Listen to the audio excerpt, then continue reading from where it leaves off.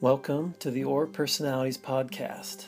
Listen in as empath and author Stacy Sadler dives into the different aura personalities of her guests.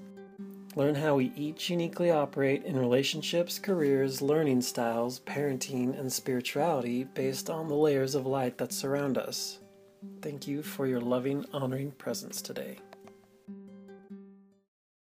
Okay, so Shauna, remember your question. So she asked, so when you get into, I'm trying to think of the book I have that's really good.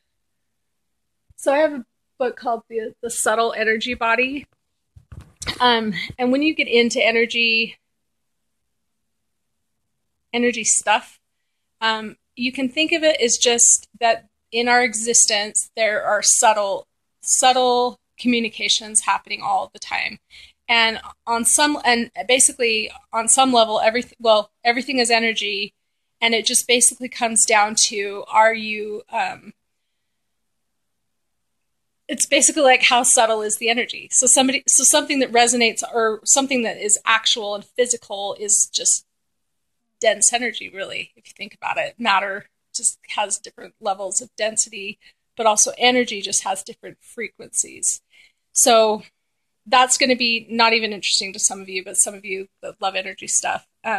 Shauna asked a question about how the aura personalities relate to and work with the regular auric layers. So in energy, so first of all, Shauna, I am no authority on this stuff because I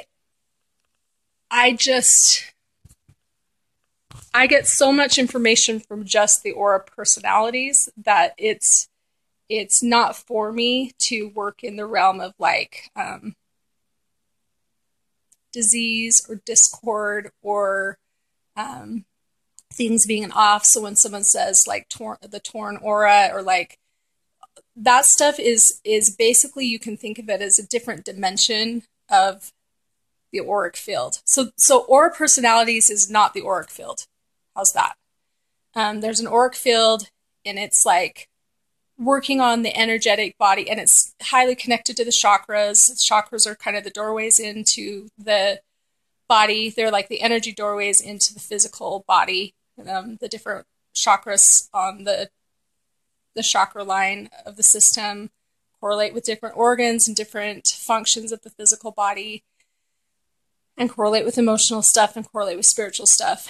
And I know a lot more about chakras than I do even the auric field, but they're kind of the doorway in, and then you have the auric field and the different dimensions. And when you're dealing in energy, we start to talk in dimensions instead of just things known physically and that are readily testable. So I don't get into that stuff. That's not my field at all.